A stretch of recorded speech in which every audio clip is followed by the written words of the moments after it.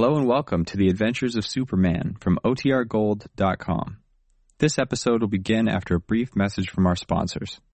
When you need mealtime inspiration, it's worth shopping Kroger, where you'll find over 30,000 mouth-watering choices that excite your inner foodie. And no matter what tasty choice you make, you'll enjoy our everyday low prices, plus extra ways to save, like digital coupons worth over $600 each week. You can also save up to $1 off per gallon at the pump with fuel points. More savings and more inspiring flavors make shopping Kroger worth it every time. Kroger, fresh for everyone. Fuel restrictions apply. Faster than a speeding bullet. More powerful than a locomotive. Able to leap tall buildings at a single bound. Look, up in the sky. It's a bird. It's a plane. It's Superman.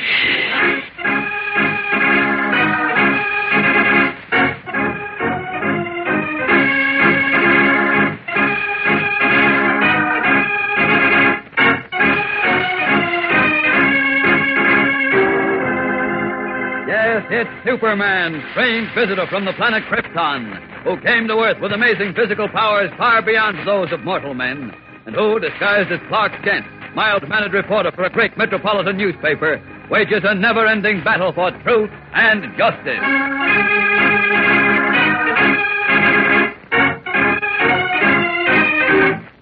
Today, as Batman follows Butcher Stark to a secret destination and finds himself in danger of discovery, Superman, unable to find him, races to the headquarters of the state police for assistance. You've got to help me, Captain Dawson. I know Batman is in danger, but I don't know where he is. And I've got to find him before he tangles with Butcher Stark. I'll do whatever you think is best, Superman. Just tell me what. Block off the entire area for at least 50 miles. Make sure that not so much as a worm can get through. I'll take care of the rest. Consider it done, Superman. But if you ask me, I'm afraid we're too late. If Batman has met with Butcher Stark, he must be dead by now.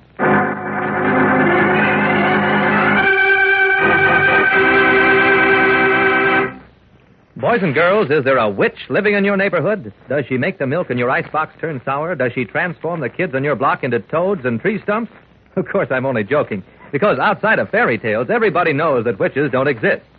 But hundreds of years ago, most people really believed in witches, along with spooks and hobgoblins. No kidding. Why, back in what we call the Middle Ages, folks used to sit around at night actually half scared to death of what they might see coming out of the dark. And when the crops failed or the milk turned sour, they always blamed it on witchcraft. You see, they didn't know any better, principally because there were almost no schools in those days, and no books to tell them the truth. And anyhow, most of them couldn't read even if they had books. So it's understandable, considering the dark, ignorant times, people could be so superstitious then. But today, there's no excuse for believing in witches or witchcraft. Yet there are certain folks on the dim-witted side who still fall for equally cockeyed notions. Why, just imagine, with books, newspapers, schools, the radio, and so on, all working overtime to teach us the true facts, there are people who swallow the doggonedest baloney, such as, for instance, the superstition about a master race, or that one man's religion makes him better than another man. Doesn't that seem stupid? Of course it is, for modern science tells us there isn't a grain of evidence to support any such nonsense. So you can tell any dope who believes such rot that he might just as well believe that the next old lady that he meets can turn him into a tree stump.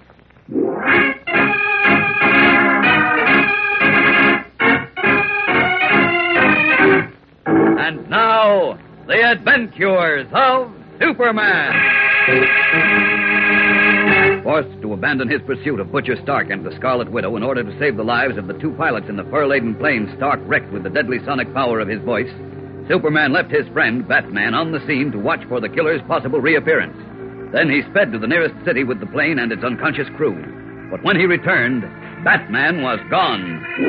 As the Man of Steel continued his frantic search for his friend, Batman was hiding in the rear of a large truck driven by Butcher Stark himself as it roared through the night to a secret destination. Planning to knock out the escaped convict with a heavy jack handle he had found in the truck, Batman is suddenly thrown off balance when they hit a bump in the road.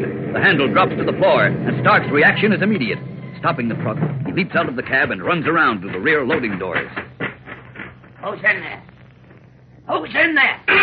His heart hammering, Batman crouches in the darkness near the doors, realizing he has only one chance of survival.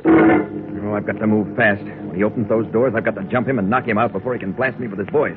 If I miss, it's curtains. For a moment, there is silence. and Batman scarcely breathes as he waits for Stark's next move. Then a sudden sharp pain knifes through his head as the killer roars his anger.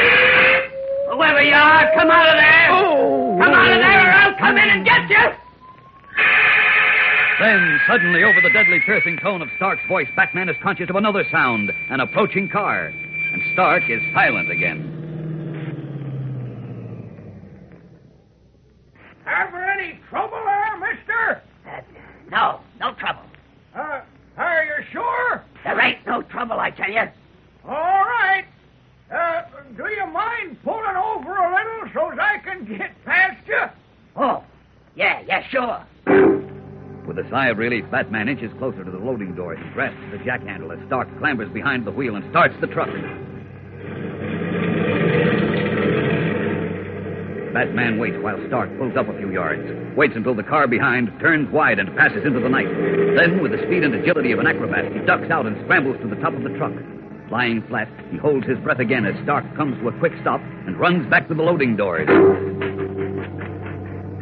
Flashing a light into the truck, the killer finds it empty. And confident now that the noise he'd heard was caused by something loose, he trudges back to resume his trip as Batman secures a firm handhold on the roof of the truck, prepared to stay on the trail no matter what the cost.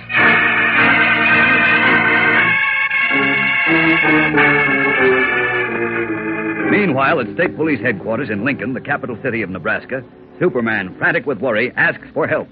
I've looked and looked, Captain. I've been over that whole area a dozen times, but I haven't found him. I need your help. Of course, Superman, we'll do what we can. But frankly, if you've searched that area already, I don't know how we can be any more successful. Well, if you can block off the whole region, throw a dragnet around an area of, say, 50 miles, I think we'll have him. I see. Look, have you thought of the possibility that Batman may be dead? Yes, but if he were, I'd have found him. There'd be no reason for Stark to take his body with him. Batman is either a prisoner, Captain, or he's following Stark and simply can't get in touch with me. Very well. I'll block off that entire area and alert my road patrol. Thank you very much, Captain. I appreciate it more than I can say. You, of course, can go out with any one of the squad. Well, thanks, but I can do more if I operate from the air. I'll keep in touch with you through your men. Anything you say. Talk to you later, Captain. So long. Good luck to you, Superman. Thanks. Up, and away!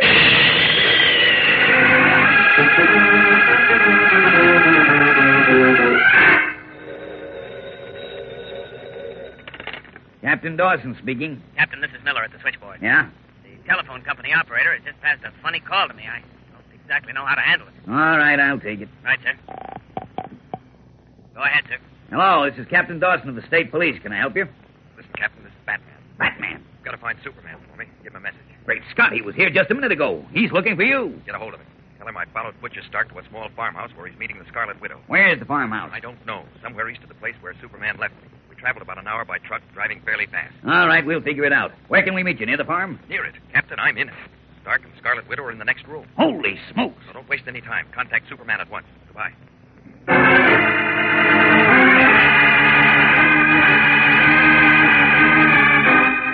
You fool, you miserable, stupid fool. Now, wait a minute, Widow. You can't talk to me like that. What happened to those furs? I told you I don't know. That's no answer. All I found was the truck. No furs, no plane, nobody around. Look here, you aren't by any chance trying to double-cross me, are you? You didn't perhaps make a deal with the men? If I had, would I have come here to meet you? Would I have brought the truck back? Well, there can be only one answer, then. Like what? The doctor was right. The power of your voice is failing. What? Failing? My voice? You didn't know I had you tested, did you, Butcher? Tested? How? When? That man I had you meet before we took off last night, the one who listened to you so carefully, he was a friend of mine. A doctor without a license to practice. And he said I'm through? Not quite, but your power is waning. That's a lie. It must be true or this wouldn't have happened. Your voice obviously had no effect on the plane. It never did crash. And now you're trying to cover up. So what is this? The kiss-off? You might call it that, Butcher. I've been very displeased with your attitude lately. You've become more and more uncooperative. So that's it, huh? You pull a couple of jobs and you figure you're back on your feet now, so you don't need me no more, huh? Your vocal power was your only asset, Butcher, and now that it's gone... Gone, huh? Well, I got news for you, lady. Stay where you are, Butcher! Put down that pop gun. You ain't gonna use it. Butcher! Does this sound like I'm through, Widow? Butcher, stop! Please, stop! Made a mistake, didn't you? Please, I can't stand it! Too bad! No, Because you're gonna get a lot more! Please!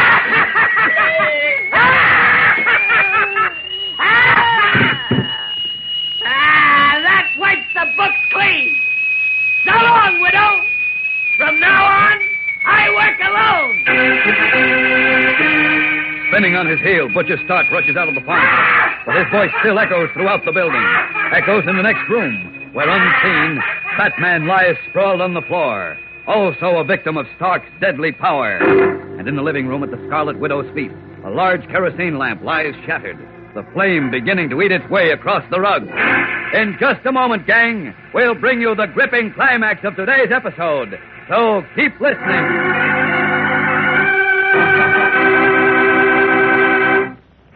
Remember the fable about the Shepherd Boy gang? It's one of the famous Aesop fables. And probably most of you have read about the shepherd boy who used to shout, "Wolf, wolf," to tease the people in his village who would naturally come chasing to the pasture to save their sheep.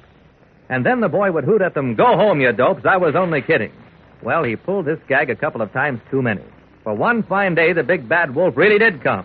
And this time when the boy shouted, "Help, wolf," the villagers said, "Let's not be suckers again." So Mr. Wolf had a scrumptious meal consisting of Joe, the shepherd boy. Well, the moral of this yarn Aesop tells us is that sooner or later a liar is going to get it in the neck. And how true it is. You know, even today, there's a certain kind of liar who always tries to play the rest of the crowd for suckers. Often like Joe, the shepherd. Their best way of attracting attention is to raise a phony cry of alarm. For instance, in Germany, that's how Hitler and his gang got control. The Nazis had a special wolf cry. It consisted of slanders and falsehood against the Catholics and the Jews, and various minority groups. Well, as we know, the German people fell for Adolf's ratting, hook, line, and sinker, and you know what happened. Adolf and his gang got it in the neck, but good. But then, so did the German people for wising up not soon enough. We should be a lot wiser in this country. Alarmist slogans intended to injure innocent people or groups have a phony ring that can easily be detected. Yes, we should be able to spot the phony hate mongers a mile off. They're the real danger, so keep your ears open.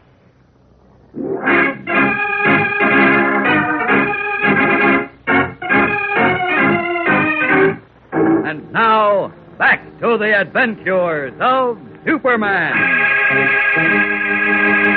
Racing through the night sky, Superman searches for his friend Batman, while the Nebraska State Police in turn search for him with the news that Batman had traced Butcher Stark to a rendezvous with the Scarlet Widow. Finally, when the Man of Steel sees a patrol car and swoops down to confer with the troopers, he receives the news from Captain Dawson in person. You know where the farm is, Captain? Yes, we figured it out. It's the old Handley place about 10 miles down this road. Right. You and your men sit tight. I'll get you and your car there in a hurry. What's that? I said just sit tight.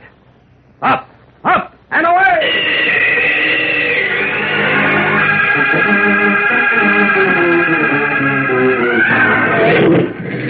Here we are. Good heavens, the house is on fire. Yes, you sure this is the place? Positive, but... Great Scott, where's Batman? You said he was here. He is. Where? Inside the house. I'm afraid he's done for. Stunned by the captain's announcement, Superman stands transfixed, staring at the blazing structure. Now, before he can move, the flaming roof begins to sag. The walls billow outward. The entire building is on the verge of collapse. Anyone inside is doomed. Gang, there's plenty of action in tomorrow's suspense-packed episode, so don't fail to listen. Be sure to tune in, same time, same station, for Chapter 17 of The Voice of Doom on The Adventures of Superman.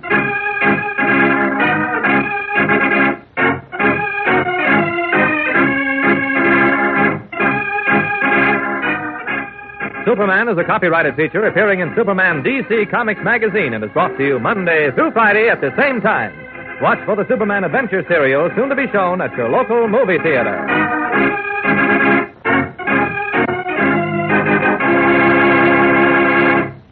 This program came from New York. Stay tuned to your mutual station for Adventure Parade, which follows in just a moment. And right after Adventure Parade, you will hear Tom Mix and his Straight Shooters. This is the Mutual Broadcasting System.